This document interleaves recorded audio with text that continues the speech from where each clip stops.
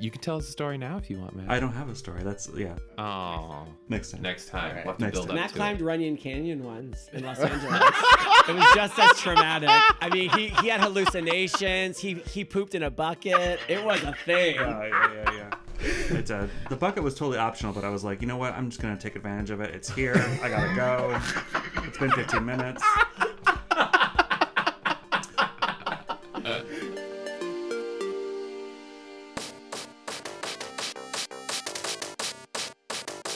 To the future!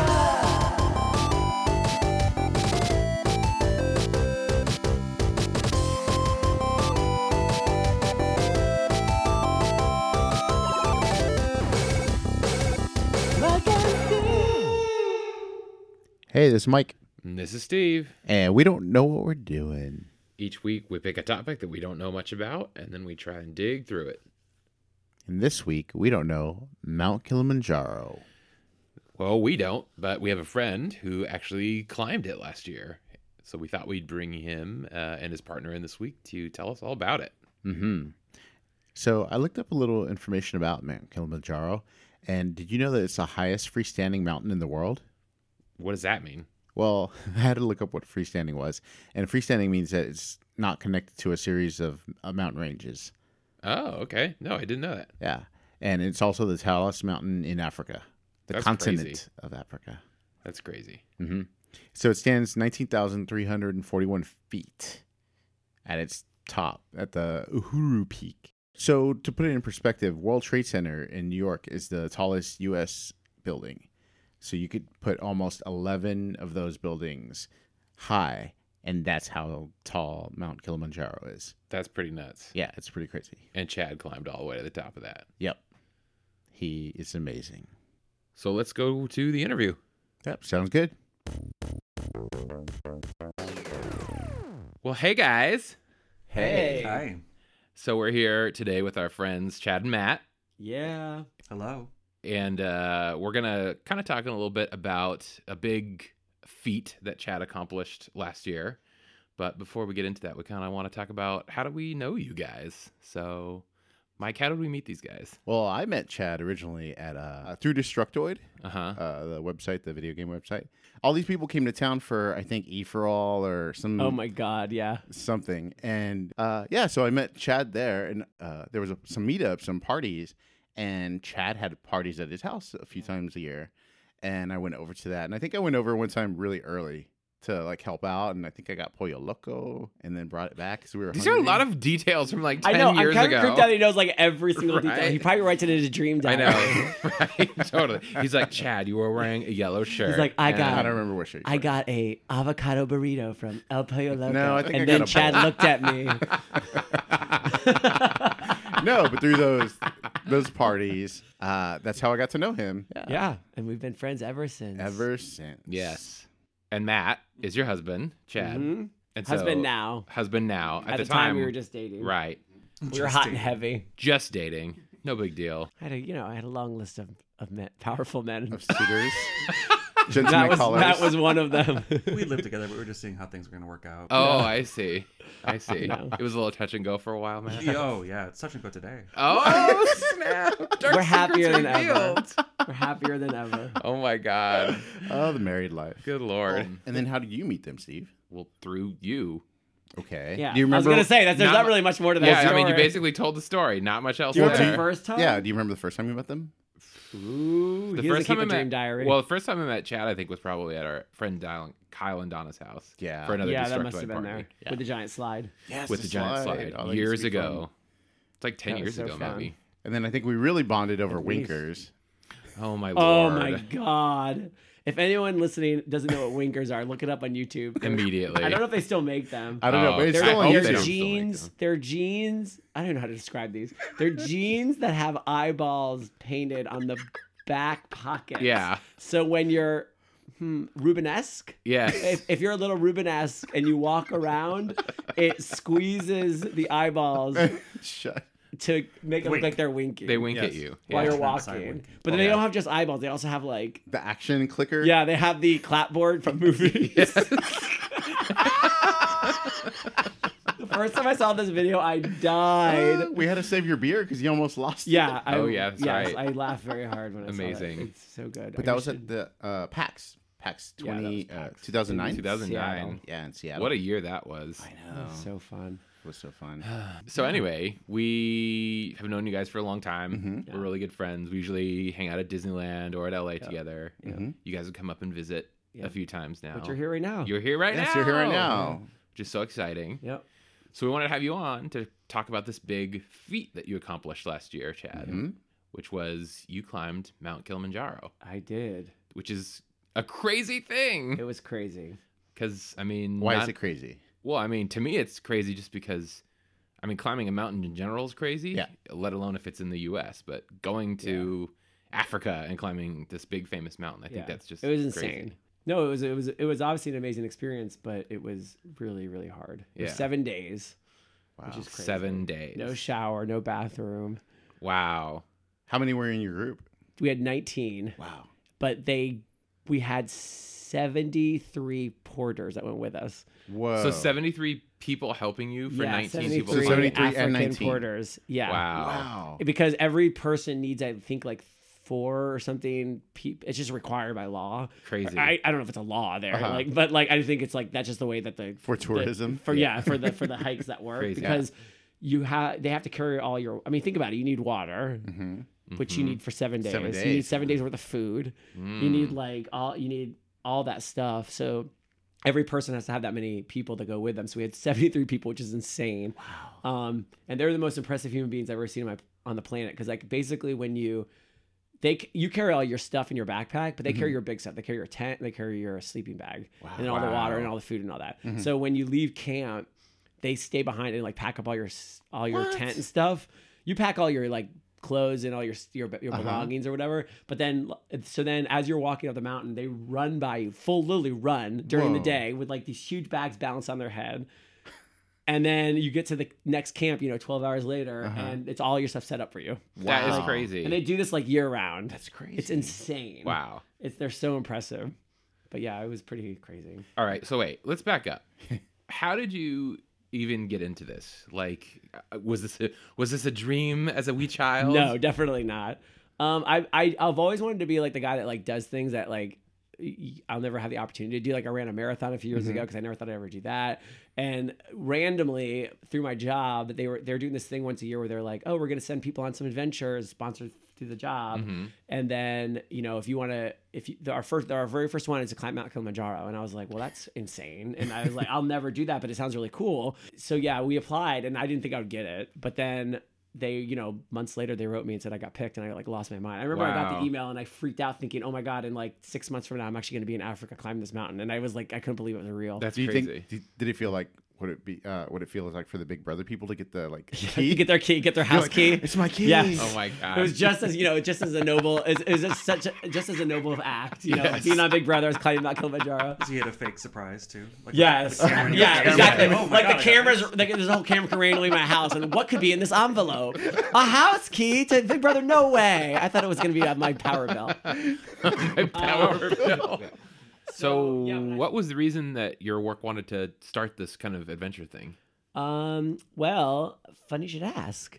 They always want to do socially conscious things and like charities and stuff, which is wonderful. That's one of the reasons I love working there.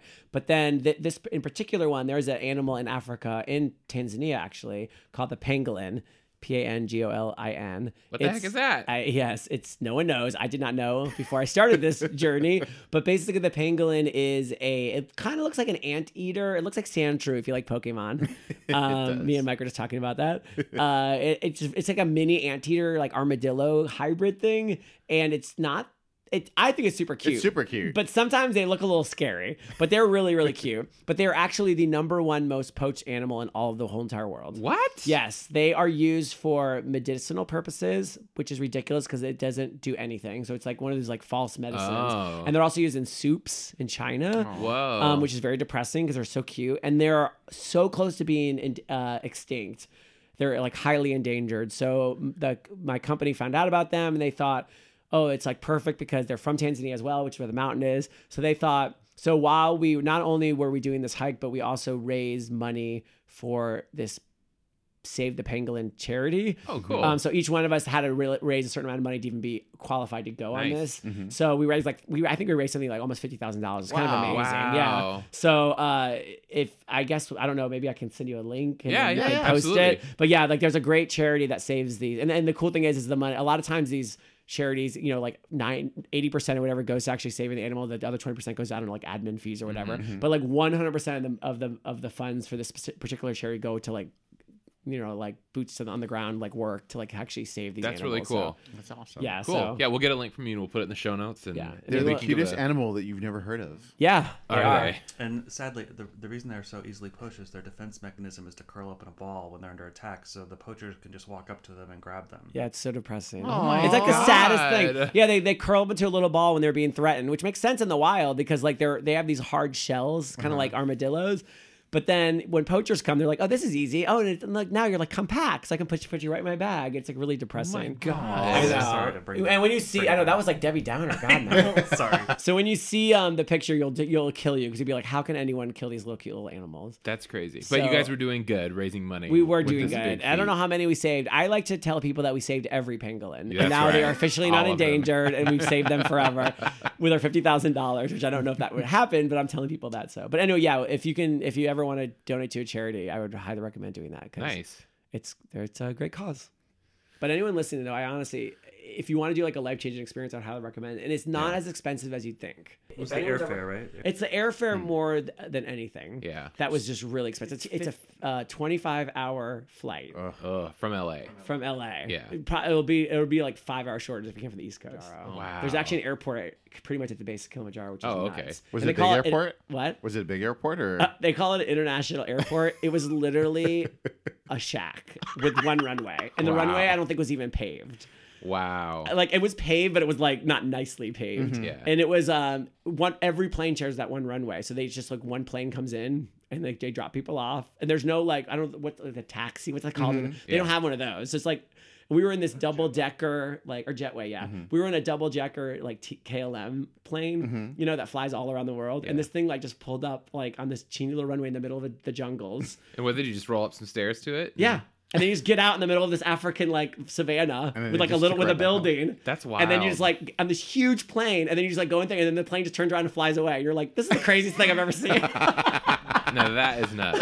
Back and the bus ride to even get to the mountain is 8 hours. So you got to deal with that. Wow. And you're Crap. going through like, I mean, we complain when we go to like bumpy roads here. I mean, you're on the side of cliffs, and it's like giant potholes, all dirt. I mean, it is terrifying. The bus ride alone, we were so scared on the way there to the mountain. We were all like, we're not even going to make it to the mountain. And they drive so fast because they do this all the time. Yeah. And to them, it's no big deal. But all of us were like, we're all going to die.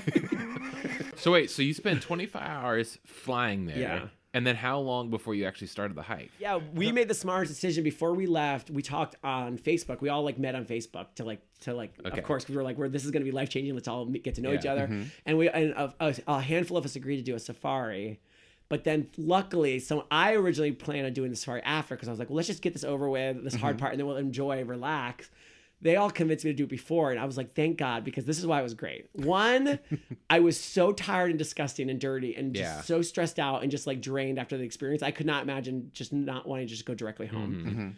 And then also, I had those days to get adjusted to the time change, which I didn't even consider. Yeah. And then also just to kind of relax a little bit. So it was probably 4 days before we did the Okay. hike after I got there, which helped. Yeah. Because some people flew in literally the night before. That's Oh, wow. And then bonkers. they got there at night, and then the next morning we woke up and they started climbing the mountain. Like that Wow. to me is crazy. So then I did it, and it was amazing. It was literally life changing. I know it's cliche, but it was so hard. I mean, the So- stories could last for 3 hours on this podcast Yeah. about just the crazy experiences I had on that trip. Wow. So this was the first one that they did? The first Yeah, the first time adventure ever. thing? They're doing one this year too. They haven't decided what it is because the trip was so hard on us. They said they'll probably never do it again. Wow. Yeah. So you lucked out. Because like two of the people in our group. I mean, I don't want to skip ahead of the story, but two of the people in our group didn't make it to the top. Oh. But 17 out of 19 is pretty good. Mm-hmm. They say the average for Kilimanjaro in general is about 40 to 50% of the people make it to the Wow. summit. So it's pretty low. So 17 out of 19 people is pretty good for our group. Yeah. We thought it was gonna be less, but they were just so sick. Altitude sickness basically did everyone Yeah. in. Wow. It's impossible to avoid. Yeah. Like I think Martina Navratilova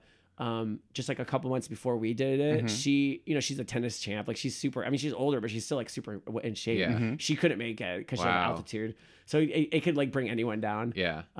So the two people in our group they made it to the second to last day and they just were so sick that they had to go back down. my And the God. guides are the ones who make the call. Like, Oh, really? Yeah, like your reporters and guides will basically like decide how far you can go. Wow. So when that happens and you have to go back down, do they just put you like on a mule and send you down? No, or- no mules can't even make it up there. I mean, they They can't put you in a survive. Silence of the Lamb cage. They just roll. There's a water slide that they just installed. That's how I pictured it in my head when you were describing it. No, it's like they lower you down.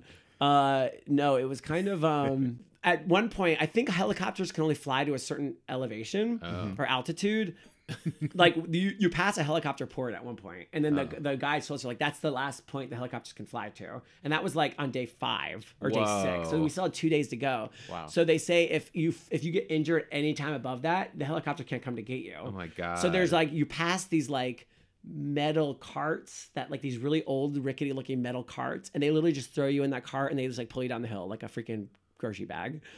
Wow. Luckily none of that happened to us, but that was when the isolation started freaking us out because then we realized that we really are. But like here, if something happens, we can call 911 and like they'll come get us. Yeah. But like when you're up there, it's like if something bad happens to you, you just have to hope that the guides can get you down fast enough because there's like there's no like safety net. You Yeah. know? Yeah. So that was kind of freaky. I kind of messed with our Jeez. minds a little bit. Yeah. It was snowy up there?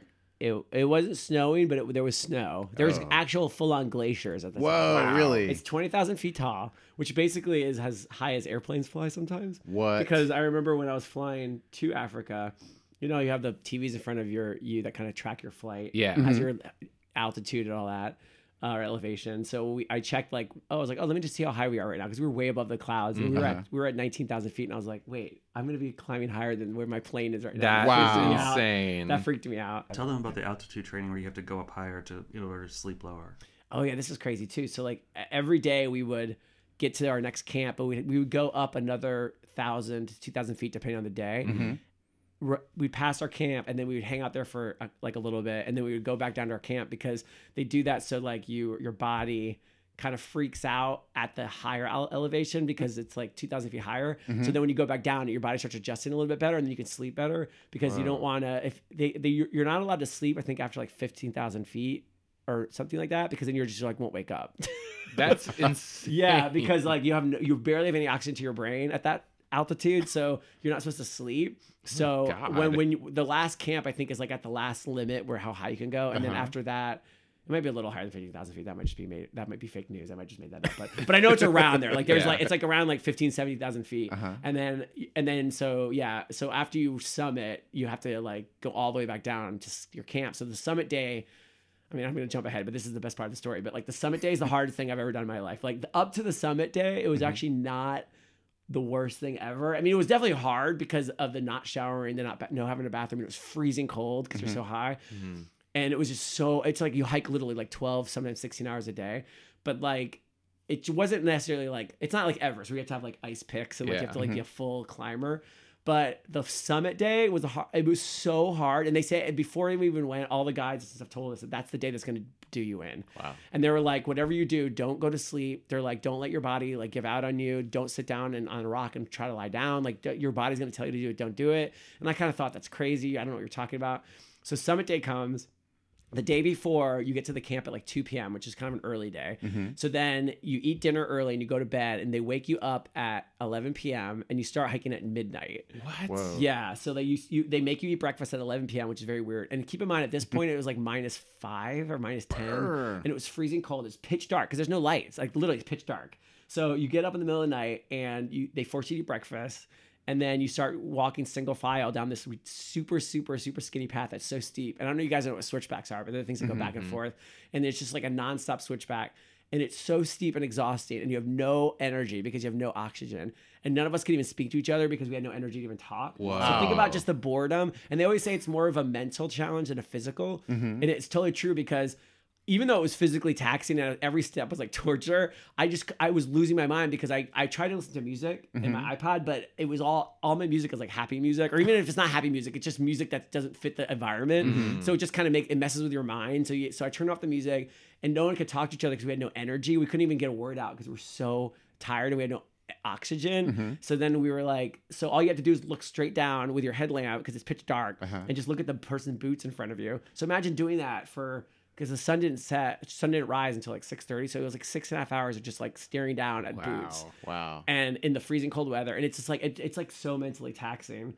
And then at one point, I sat down on a rock, and I actually fell asleep for like 2 seconds, and I don't even remember doing it. My body just like gave up on me. And then my guide, at that point, you have a guide per person, because usually every day you kind of go as a group, but on that last day, it's so hard that they know no one will stay together. So every single person gets their own guide. You get your own personal guide. And then as you go, like no one waits for anybody else. Cause they're like, if you stop, you're not going to get up and go again. So they're like, just keep going. And then if you leave people behind, it's fine. If you have to stop, I'll stop with you, but everyone else will go ahead. So by the time you get to the summit, almost everyone is separated. So when I sat down and started falling asleep, the guide grabbed me like a dog and like pointed at my face. He was like, no. Wow. And I was like, I didn't even realize it. And it just kind of makes you realize like how scary that is, because you know, like I always like, you know, you watch these movies, sometimes you see people like giving up, like when they're lost in the woods, and you're like, why would you give up? Like, just keep going. You're eventually gonna, but like, it kind of makes you realize like your body does just eventually just say like, I'm done. Like I just want to go to sleep. That's And that freaked me out. But then we just kept going and going and going, and we got to the summit, and it was so hard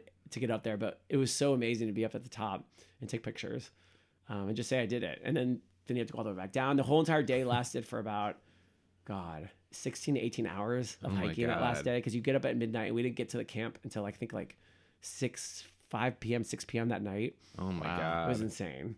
Crazy. Yeah. So Matt, hearing this, did you know about the like not falling asleep and your body will give out on you and whatnot? Yes, I did. He told me before, he had like an email, and it was like to do, not to do, and it was like, don't fall asleep or you'll die. I'm like, well, that sounds like good advice, you know?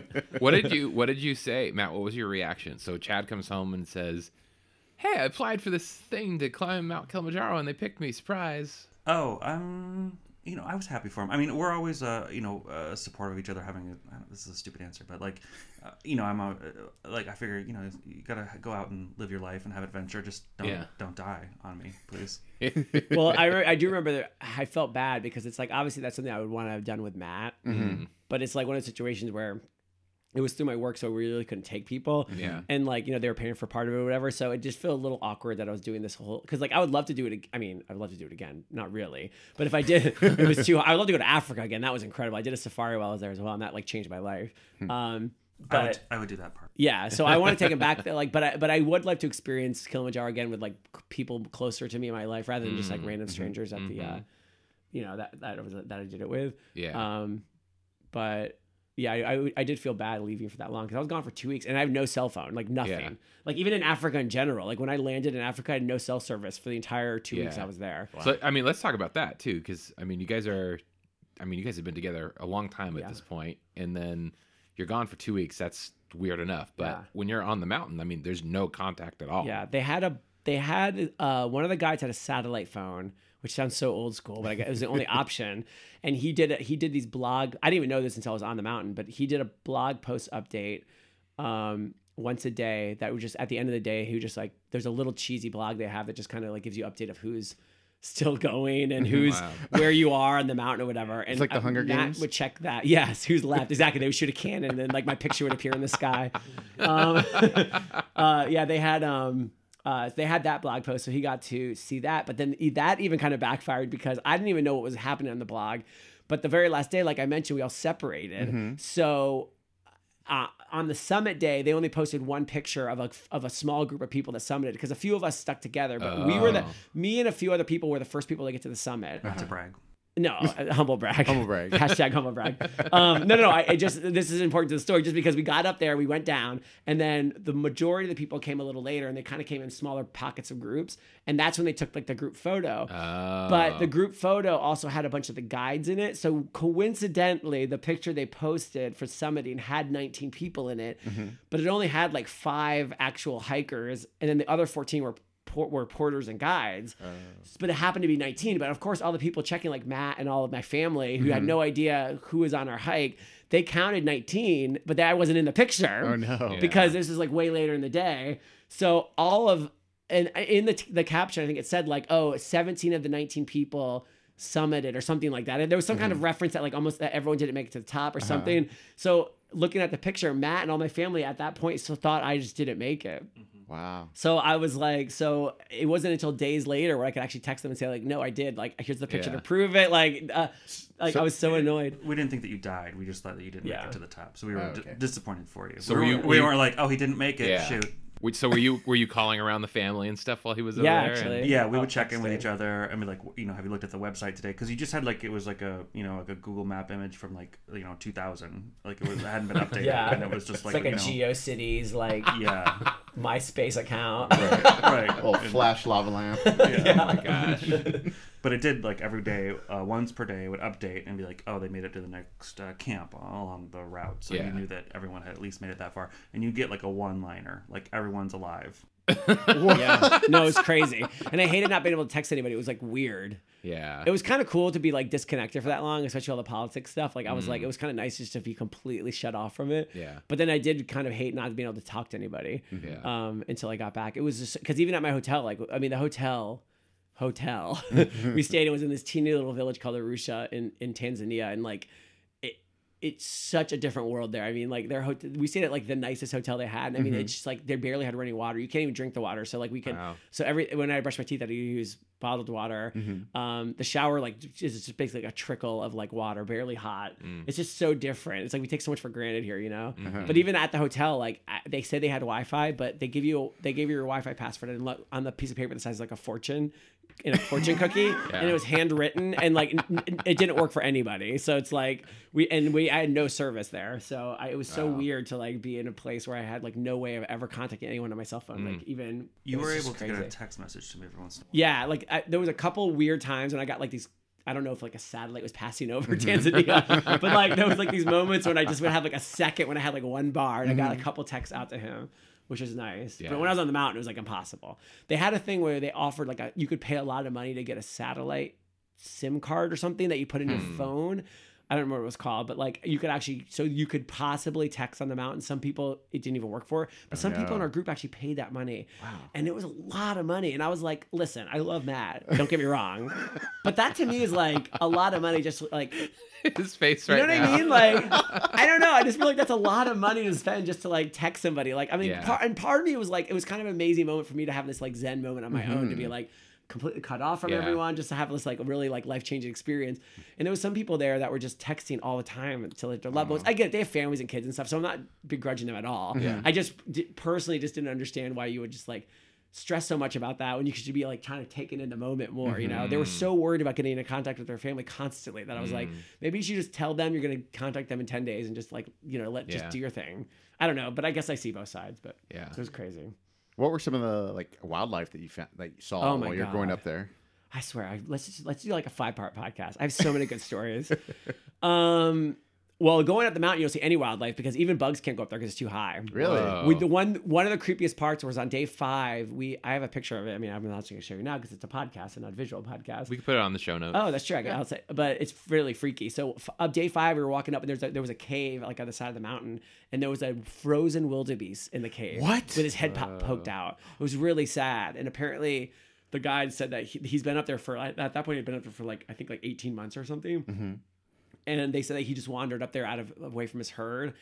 And like he was like scared and confused, and he kept going up the mountain, which you can't do because like it's so high. And then it got too high for him, and he just froze to death.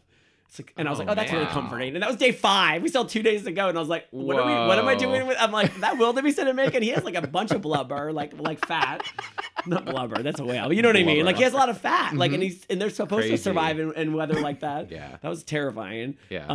But on the safari, we saw like everything. We saw lions. We saw 34 lions. I counted every one because I was so excited about seeing a lion. Yeah. We saw tons of elephants, giraffes, like every like animal you can imagine. We saw. Was So this everything before from or Lion after King? the climb? Yeah, Oh, sorry. we basically saw the scene from The Lion King. A baboon lifted up a lion cub and held him over a cliff.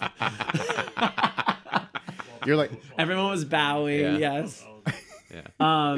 But that was like so cool because this sounds so dumb, but like I did a multiple day safari, and it sounds so dumb to say this because it's so obvious, but you see animals in zoos all the time. Or even if you go to like the San Diego Animal Park where it's technically open and you're driving through, so it's like a little different.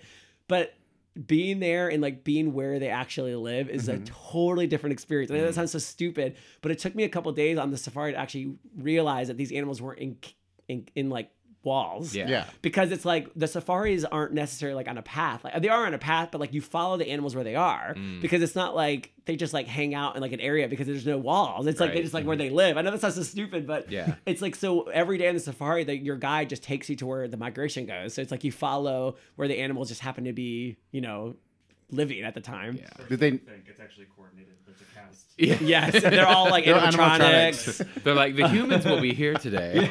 Please avoid But quadrant 4. that was pretty cool and crazy and just like so amazing to Did see. your all guides that. narrate it? What, are the guides? Did they Yeah, narrate? kind of. I mean, they just like, they don't speak a lot of English. They speak almost all Swahili, but like they do kind of give you like some fun facts about like, and they're incredible. I mean, the guy that for our safari had done it he's been doing it for like 20 years, and he's just like, he was like this old. He's like just amazing his stories, and he just he's been living in Tanzania his whole life, and I learned a couple basic Swahili words like haraka, Which is fast, and then pole is slow, because they have to tell you like. They always tell you pole like as you walk up the mountain because they want to make sure you don't go too fast, you don't like overexert yourself. And then oh my god, I feel awful. I'm gonna forget everything right now. What's just like hello? Hello is Asante Sana is thank you very much. I said that like 1,000 times. Yeah. Hello was oh my god, I can't believe I can't think about that right now. Jumbo? Yeah. Jumbo. Yeah. Jumbo. Yeah, we said Thanks, that all mean the girls. time. Yeah, we said that all the time. But the one of the funny things I thought was Hakuna Matata is like actually a thing. Oh, really? And like that sounds so stupid, but when I went down there and they all were saying it, I thought they were mocking us because they're like, "Oh, stupid white people!" Like, like we can say Hakuna Matata to them, but like Hakuna Matata is like a legit term that means no worries. That's like an old Swahili term forever, and I guess that's where Lion King got it from. And the other thing that I thought was crazy was Pumbaa is Swahili for warthog. Really?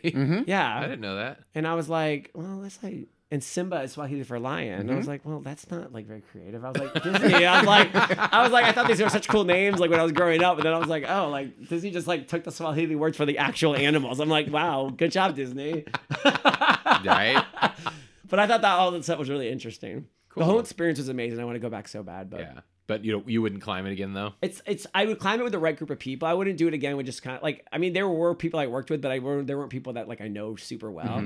I probably wouldn't do it with a group like that because it was so hard on me and like it just mentally it was like insanely hard. But I would do it again with like Matt or like you guys if you ever want to do it. Oh. Like just people that like we could do the podcast from the top of the mountain. Yes, we Oh could. my god. No, you don't want to take all this We stuff. would not be able to breathe. We'd be like, Yes. Well, Steve. every pound or basically every ounce counts in your backpack. So Yeah. like you don't want to bring anything extra. That's crazy. Like I took my Nintendo Switch and it was a great photo op, but I was like, why did I bring this thing? Because every single ounce counts. So like, you don't want to take anything that you shouldn't be carrying. So Yeah. like I was like every day I was like, this thing is so bulky in here. Why did I bring this? But it was worth it because I got to play. It actually worked too. What game did you play up I there? played The Legend of Zelda: Breath of the Wild. And fun fact about that is my iPhone froze up there. Wait, what? Because it was so high, and my super fancy camera froze because we were so high. But my Switch worked, so that's good. Crazy. Wow. That's good. That's amazing. That's a PR fun fact. Yeah, it's a good PR for they're good. That's good awesome. products they make. So what did that feel like when you come up over the rise and I mean you've been climbing for days and days and then you come up to the summit and It was like, amazing. Was it sunny or was the? It was. They time it again. They're Oh, so all the gosh. guides are so good at it. That's why you leave when you do, because they say the best time to get there when the clouds clear, so you can see have better like you can see better, is around like between 6 a.m. and 11 a.m. So when you leave it at midnight, people summit usually between 7:30 and 10:30, depending on how fast you're going. So they time it like that on purpose, and also gives you enough time to go down before it gets dark because you have to Okay. go all the way back down to your camp on the other side. But yeah, like when I first went. Obviously, the first 6 hours it was just pitch dark, but then when you get near the top, the sun starts rising, and at that point, Mount Kilimanjaro is basically on the border of Tanzania and Kenya. So Tanzania is basically in Tanzania, but at that point we had wrapped around the mountain, so we were on the Kenya side. So this sounds so dramatic, but like the sun came up and the clouds literally parted. Like, and I have tons of pictures of this. the pictures don't do it justice, but like the clouds parted because at this point we're above the cloud layer. Yeah. Like when you're flying on a plane, you know, you look out when you're at like 35,000 feet and then all you see is white clouds. Like that's basically where we were. It was so surreal. Yeah. But then in the morning the clouds parted and then like I saw all of Kenya like just like so far down there because we were so high and like the sun was up. It was like so spiritual. I was like crying. My tears were like freezing. It was so dramatic. But I was so emotional because it was so beautiful to see just like the view. And then, but at that point there's three peaks. So you get to the first peak and then you got to go up over that and then down a little bit. Then you got to go over the second peak. And then the third peak is technically the highest one. So even after the first one, you think you're close because you've hit a peak. But then you look in the distance and you realize you still have like hours and hours and hours to go. Oh my God. Oh, wow. So then like it's like so disheartening because at that point you're so tired and like Michael Crichton, you know, the guy who wrote Jurassic Park, of course, he wrote this book called Travels, and it's a book about his whole experience at medical school and then also all the travels he's taken in his life before he died. And he has a whole section on Kilimanjaro. And I read it after I did Kilimanjaro. Because I didn't want it to freak me out. Because all his stories are like totally out of control. Yes. And it's so crazy because he climbed it in the 70s and he had the exact same experience I did. He went to the same camps. It's just so crazy to me that after all those years, like the whole experience is the same. But he only made it to the second peak. Ooh. Wow. And he said in his book, he goes, you know, anyone that makes it to the second peak, they say you should make it to the third peak, which is basically the peak. I'm like, there's not, I mean, it's the summit. Like, there's one summit, Michael Crichton. Yeah. Crichton. So, like, he goes, if you make it to the second peak, you know, they always say you should make it to the summit, but the second peak is good enough. And I was like, you're just trying to tell yourself that to make you feel better and sell your book. Because I'm like, I made it to the summit, so I would just like to say that I made it farther than the guy who wrote Jurassic Park. Wow. Because and it was weird when I read that because I was like, no, it's really not. Because he wrote it like it was totally fine to just accept the second peak and go back down. I'm like, no, when you're that close, why would you ever not go? But at that point, I can understand what he's saying because it's so hard to keep going. They always like you always think how dumb that sounds. To put one like foot in front of another, like how hard could that be? It's like it's like torture every foot. It's like you just have to keep going and you have to tell yourself eventually if I keep doing this I'll get there. Yeah. And you're super in shape. I mean, you work out a lot. And I think that's why the altitude sickness, that's why the doctors told me before I went, they're like, you could be the most in shape person, the altitude sickness could bring you down. So what was training like? Because you've done marathons, you've done the thing where you climb the tower in LA up all the stairs. Yeah, the stair climb. How was the training for this? The training was definitely harder. They could, because they say you can't really train really outside of just being in shape, because you can't really train for altitude because there's no place even comparable in the United States unless you go to Alaska to like but there really isn't a place in the United States that's like that high. The good news about California is there was a couple peaks I did that were like 12,000 feet, which is pretty good. But if you live in like the Midwest, like you have like no options, so the only thing you can do is just hope for the best. But what I did is I just went to a bunch of like high peaks here in California just to like test my body, and I got like some headaches at like the 12,000 13,000 mark. But my doctor said, were you climbing those? I climbed those, yeah. Wow. Just for training. And my doctor said that's normal. And then they give you a bunch of pills. Yeah. To like help with the altitude sickness, but it doesn't get rid of it. And you just have to hope for the best. Like I said, those other two people were super in shape. Yeah. And they just couldn't make it. It felt terrible for them. They were dying. Like they were so sick. Were there things that you had to use like a mask or something to kind of get you to experience the loss of like No, I think breath? you have to do that if you do something like Everest. Everest, like, put it in perspective, Everest is 30,000 feet. Whoa. Like, the crazy thing is, like, Everest is, like, I mean, 20,000 feet felt so high to me, and I couldn't even imagine my body going any higher because I was so tired and I could barely breathe. And, like, the altitude sickness was so bad. I can't imagine even going up another 50 feet, let alone another 10,000 feet. So I think when you do Everest, you have to do, like, the full experience. I mean, I think you have to take oxygen with you when you do. I don't think it's a choice. I think you have to take like oxygen. And base camp of Everest, which is like what most people do, that's 20,000 feet as well, and that's just base camp. Wow. And that's what most people do in Everest. Most people just go to base camp and they call it a day because Everest, the summit itself, is like that's like I think only like. Not only do only 50% of people make it, 50% of people just survive it. Like in Kilimanjaro, only 50% of people summit, but then they don't die. You know, like some people have died in Kilimanjaro, but but in Everest, it's like I think half the people that try to do the summit actually don't make it back alive. That is that insane. serious? So I don't think I'll ever do that. Yeah, and that takes like 3 months. Yeah, it takes like 3 months to make it up to the top. Yeah, we went in August when it's like I think it's like it's their winter I think in August, but they're right by the equator, so I think it's like kind of always the same weather. But they say that it's better to go in August because it's less chance of snow, less chance of rain, and we were lucky. We only had 1 day of rain, and it wasn't that bad. Was it cold rain or was it? Because at that point, yeah, because we were really high, it was freezing. It was miserable. That was the worst day. It rained all day, and it was like needles on our face all day long. And we just couldn't get warm or dry. It was awful. And then when you get there, you can't take a hot shower. You got to go right into your tent, and you're like, you can't dry off. You don't have a towel. Oh god. So you're just that whole experience. Lord have mercy, it's all coming back to me.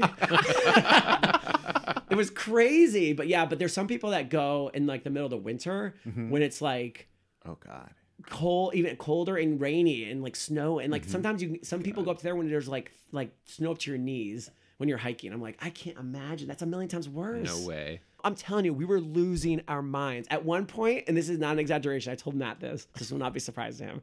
When I was on that summit day, I was so tired and mentally broken and just cold and just trying to push through to get to the top. I was at the edge of a cliff, because you walk basically on the edge of cliffs at that point. And I literally at one point looked over and I was like, all I have to do is lean over that cliff and it'll all be over. oh my god. Wow. I mean, I went dark. Like I super actually considered it. I'm like, I don't have to do any more walking if I just lean over. Wow. And people were like that. People were breaking down. There's this guy who's a really built, like a really built, like athletic guy that was like the husband of one of the executives.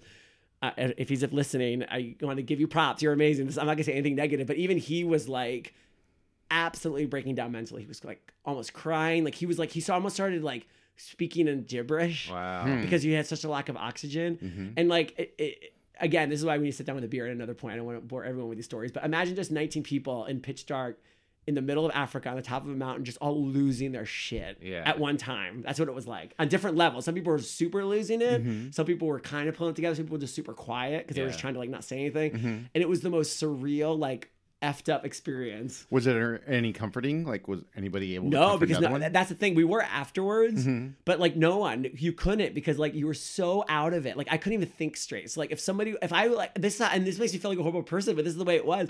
I would walk by, because like they had two groups. They had the Haraka group and the Pole group, which is the slow group. And like during the 7 days, the guys kind of realized who's faster and who's slower. So they let the slower group go. They started actually way before us at night. We got to sleep for an extra hour, because they were like, if they wanted to try to time it so we could kind of be around the summit at the same time. That didn't work out at all. But that's so we ended up passing a bunch of people during our summit. And I would pass people in my group who I'd bonded with for 7 days that were in full on breakdown mode. One girl was like crying so hysterically and shaking like I've never seen a human being shake in her life at this edge of this like cliff rock, pitch dark. And I had my headlamp on. I walked by her and the guide is like rubbing her back. And I just didn't stop. Because my guy was like, you can't stop. He's like, you can't stop. You can never lose your momentum. You can't get distracted.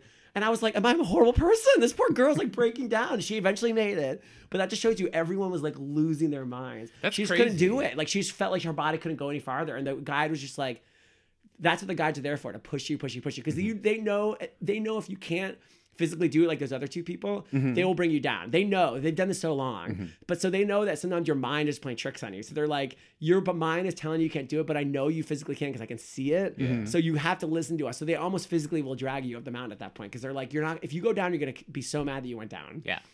That's so crazy. I feel like I never would have thought about the psychological aspect of it. None of us did. I think that's why we're all so shell shocked, because like we all were prepared for the physical, but you can't really prepare for the mental, because you don't know what you're going to be like. It was like the craziest experience. We bonded with those people more than ever. Like I've known people like Matt even for 14 years. I did things and talked about things for those people that I don't think I've ever done in front of Matt. Wow. I mean, because there's no secrets. It's like you literally have a bucket to go to the bathroom in. That you all share for 7 days. Oh wow. It's like there's no privacy. Like you can't even expect to like go somewhere and like have a private moment. Like everything is exposed. Like it is so crazy, the experience you have with these people, and you're all just like, it's just such a weird bonding experience. All the dark secrets revealed. It is the ultimate dark secrets revealed. At the bucket level is where I'm out. And that sounds dumb, and like it sounds so like, it makes me sound vain, but like that was one of the hardest parts, and everyone agreed with me on the trip. All 19 of us were like, the hike itself, yes, is very, very physically taxing, but like just the stuff like not being able to have a place to go to the bathroom, having to be freezing cold, not be able to brush your teeth for 7 days, not taking a shower, like that's like really hard. And I know that sounds dumb, but like when you're used to it every day and you don't have it, it makes it really, really hard to get by. We take it for granted. You do take it for granted. And I never thought that'd be the hardest part, but it was so hard to go through all that stuff. Did you have any hallucinations while you were up there? Oh, absolutely. All of us did. Wow. Mine weren't as bad as other people's. Like mine were just like more like I would just see kind of like colors, or I would get really bad headaches, or I would kind of see like wave, like kind of if you were like really drunk, that kind of feeling, which is normal altitude sickness. But some people were so affected by it that they were absolutely seeing things. It was crazy. And people were losing their minds. I'm telling you, people were saying things that made no sense. This one guy started wandering the wrong direction like a zombie, and I was like, "What the heck is going on? This is so scary." It's so crazy. Yeah, it was crazy. I love Matt's continual faces. He's like, wait, what? What? Yeah, it was crazy. No, he's told me most of this stuff before. Yeah. Yeah, when I came back, he got an earful. All right, so you're there. You do a safari. So you got a couple days of downtime. You're doing stuff. Yeah. Then you do this insane hike. It's life changing. Yeah. And you come down the mountain, and you've done this big feat. What's it like coming off? Is it like a marathon where there's like a bunch of people greeting you, or is it just like well, kind of, or is it just like the trail ends and you're yeah, done? the trail ends. There's a sign that says "Congratulations." I was like, "Yeah, you better believe it, congratulations!" Like, and then the one thing that's cool is like the park rangers that work in the Kilimanjaro Park, which is like the park that technically Kilimanjaro is in. They hand you a beer like immediately. That was kind of cool, nice. and it's a Kilimanjaro beer, which they brew in Africa, and it's delicious. If you ever can find that in a local liquor store, I would highly recommend it. And then they give you a beer and you just sit there and just relax for like as long as you want. So even after the mountain, you get the beer and you get to relax, but then you know you have another 8 hours of just the bumpiest, craziest ride to get back to the hotel or the village. It's not even a hotel anymore. I would just like to point out, Chad's over here like, we thought we were about to die, and he's laughing, and Matt's across the table like, I know. I don't think Matt knew this part. Yeah, the whole thing was just insane. I'm telling you, the executives that set all this up, who went on the trip with us from the company, when we got back after the bus ride, we were all back at the hotel and all shell shocked and just like, what the fuck did we just do? oh my God. We all looked at each other, and that's when they were like, we're never doing this again. Ever. They go, we're going to do more adventures, but we will never, ever let our employees do this ever. Yeah. Because like they never in a million years expected it to be as hard as it was. Wow. They So never- did this experience, has it spurred you to want to do more adventurous? Oh yeah, kind of stuff? absolutely. I want to travel more. I want to Yeah. do like, I'm like so inspired. And like, again, it sounds so cliche, but I would like, it totally changed my life. Like I have a whole new outlook on like, just like the world we live in, like the country we live in, like the like poverty. Like I mean, like I never had seen poverty until I've seen these like villages we were in Africa, and it's like it just puts everything in perspective. Like it puts it at, like just like why we're here, like, you know, just because like seeing like just being up there and like, I mean, how many people have done that, you know, and just being that high in the middle of Africa, which is like, you know, where they say like humans were born, like it just was so kind of cool to be like, I'm just like part of like, it sounds again so cheesy, but I was like part of the land. Like I just felt part of like one with nature. It was so wonderful. But then, of course, I say that. But then a month later, I came back and I was like yelling at people in traffic again. I was like, "Get out of my way!" Like I told myself I was gonna be so zen after that. I'm like, I'm never gonna yell at anyone about traffic because like life's so beautiful. Then like 1 month later, I was like, "Fuck all these people." It like didn't really work. But I think when I stepped back, it was definitely like an amazing experience. Yeah. We need the explicit content warning at the beginning of this podcast now. We do. Yeah, Oh, Blue Apron just dropped out. we always say they just dropped out of their sponsorship. Matt, has it made you want to do anything adventurous now that you've seen him go through this? No. No. I thought y'all were going to sign up for the Amazing Race. Oh, we didn't do that. I would consider that. I would. Yeah. I would love to travel, and I'd love to do the safari part, but the Everest part is a no. For the climbing the mountain part. Yeah. Oh, sorry, not Everest. I did Kilimanjaro. Everest. Any mountain. Yeah. What was the most surprising thing that you heard, Matt, about the trip? Oh, the thing that freaked me out the most was when he told me about sitting down at the rock and like starting to like fall asleep, because like I knew that from the get go that was, you know, a no. Yeah. So that would make me nervous, but I was glad that there was a guide there to yell at him. So Did you ever try to talk him out of going? Like, were No. you really scared No, about he it? was nice about that. no, you know, Can't hold Chad back. right. I mean, I think I don't think he. I don't. If the roles were reversed, I would have done it. I would have done it either. I mean, Yeah. like that would have been such a bummer if he was like. I mean, I understand why he wouldn't want me to go because number one, we're not going together, and also it is dangerous. Yeah. But at the same time, it's like I would have been so bummed if I didn't get to go. It's such a cool opportunity, you know. Why would I Yeah. ever say no? Yeah. But yeah, it was That's crazy. wild. It was wild. Literally wild. Yeah, I was totally one with Africa. Well, this has been I awesome. talked for like a long ass time. No, this it's is awesome. fun. This is Yeah. your story. That's why we had I you know. on. I I hope think it's it's really interesting. incredible. No, I think it's super interesting. They'll edit it down to about 15 minutes, so don't worry. They're gonna edit just all those scandals about talking about the bucket, like talking bucket, about yes. my fellow hikers. Yeah. Well, we did have one more story we wanted to bring in before we wrapped up, which is people ask us what the hell is our theme song about. because there's a you do the vocals for our theme song, Yes. which is You do the Mike and You Steve know. part. Mike and Steve part and To the Future. And so people, we've never really revealed why it says that. 'Cause this show has nothing to do with time travel. No. So what was that story? How did this come about? It was Disneyland. We were at Disneyland with our friend Chrissy. Yep. And was Dave You- there? I Dave think might our have friend been Dave there. was there as well. You guys love Doctor Who, and so Uh-huh. does Chrissy. Yes. I know nothing about Doctor Who. And So- this is not an exaggeration. I legit thought that Doctor Who's catchphrase with his traveling companion, I do know she's called the Companion, yes. I thought that Doctor Who and his companion's catchphrase was "To the future," and they would point in the air at the same time and yell "To the future" in their British accents. And I'm not joking. I 100% thought that was what they said. Mm-hmm. So I brought it up at Disneyland with like a straight face because I thought that, oh, like I can actually join the conversation. And then you Mm-hmm. guys looked at me like I was a crazy person, and that became a thing. Nice. I love So it. funny. But you Because also the show had has nothing action. to do, but they do time travel, right? They do time They travel. but do, they yes. don't say "To the future." I don't have a Cockney accent. I don't think either. Listen, I can't do any accent, so all my accents sound the same. Well, I love it. But that's where it came. That's where Nice. it's from. And then why did you start doing the Mike and Steve? Because I mean, that's years ago. That was yeah, like years because ago. you guys are the best people ever, Mike Aw. and Steve, and we love you, and we love that. As you guys, people listening, obviously know because you listen, they have a great rapport with each other, We and are they're great something. back and forth, and they're always like.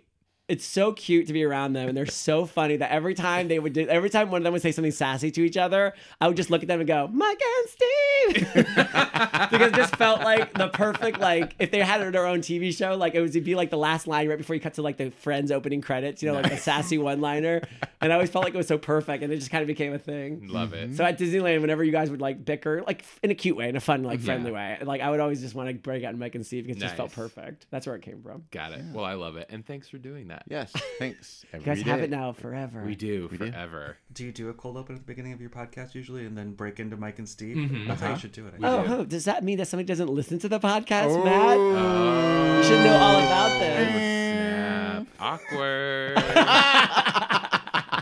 Yikes! Matt, yeah. has some I'll cut that catching in. up. I'll cut Yeah, that in cut that later. in there. Yes, you Yeah. need to cut that in there. Later. Oh my god. Cool. Well, thanks for being on, you guys. Yeah. Oh my God, thank this is y'all. so This much was super fun. Thank you fun. guys for listening to my long story. Well, Well, it's no, it's funny. awesome because I feel like we've heard bits and pieces Yeah, of it exactly. here and there, but not the whole thing. We've so. seen pictures, but we didn't really actually get to like talk to you Yeah. about the experience. And next Yeah. time I'll It tell you was- the story. Yes. Listen, I know I feel terrible already, and I'm going to feel more guilty about how long I talked. But You if can you're tell going to ask me, listen, if you're going to ask me questions about damn Kilimanjaro, you're going to hear a long ass story because it was crazy. That's right. You can tell us a story now if you want, Matt. I don't have a story. That's yeah. Oh. Next time. Next time. All right. We'll have to build up. Matt to it. climbed Runyon Canyon once in Los Angeles. It was just as traumatic. That's our I cold mean, open. he Cold had open right there. hallucinations. He pooped in a bucket. It was a thing. Yeah. I did. You had to go up that step area instead I of know. the other way. Yeah, he went the Oh, hard way. That and was the hard I mean, way. I couldn't believe it. I was like, "What, Matt? He couldn't text me. I was afraid he wasn't going to come home." The bucket was totally optional, but I was like, you know what? I'm just gonna take advantage of it. It's here. I gotta go. It's been 15 minutes. Awesome, guys. Well, thanks, guys. Sure. This is Yeah, fun. this is Thanks for great. having us. Of course. gotta Thanks come for more often. visiting. Yeah, thanks for visiting. We Oh had a yeah, great time with we're gonna y'all. come next time we come up. We want to do some more fun activities. Good. Cool. Maybe we can do That a sounded weird. maybe we can do a mini adventure next year Yeah. Ooh. or this summer. Next Yeah. trip. What Next What are we going to trip. climb or explore? Mountain Winery. Yes, That's we a need to climb a mountain. mountain that has wine at the top. There is one There in is one Saratoga. here. Are you serious? In Saratoga, Oh, that's Mountain wonderful. Winery. It's called Mount Winery. Mountain Winery. That's awesome. We'll go. We definitely need to go to that. We can just drive up. Yeah, Oh, we could. well, then Matt's that sounds yes. perfect. Yes. I'm You're a fan. pro. But Yeah, you, that can still, sounds you can great. still poop in a bucket if you want. That's always an That's option. optional. As if you could stop me.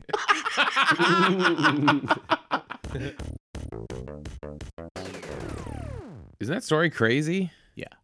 I mean, all that stuff that he was talking about the losing your mind part thing. I know. I had never heard that from him before. Mm-mm. But it was really cool that he like explained his story and we got to learn more about it. Mm-hmm. Would you do it? Hell no. At least not in my current state of Fitness? fitness. Yeah, for sure. If I got really fit one day, maybe yes. Okay. Oh, okay. So then we could take a trip. Maybe one day. All right, let's wrap it up. Sounds good. Music for the show is by Dmitry Banoff and Adi Goldstein. And our intro vocal, as you heard, is by the great Chad Conselmo. Thanks, Chad and Matt. Thanks, everybody, for listening, liking, subscribing. Reach out to us on Facebook or Twitter. We'd love to hear your comments. And until next week, have a good one. Bye. Bye.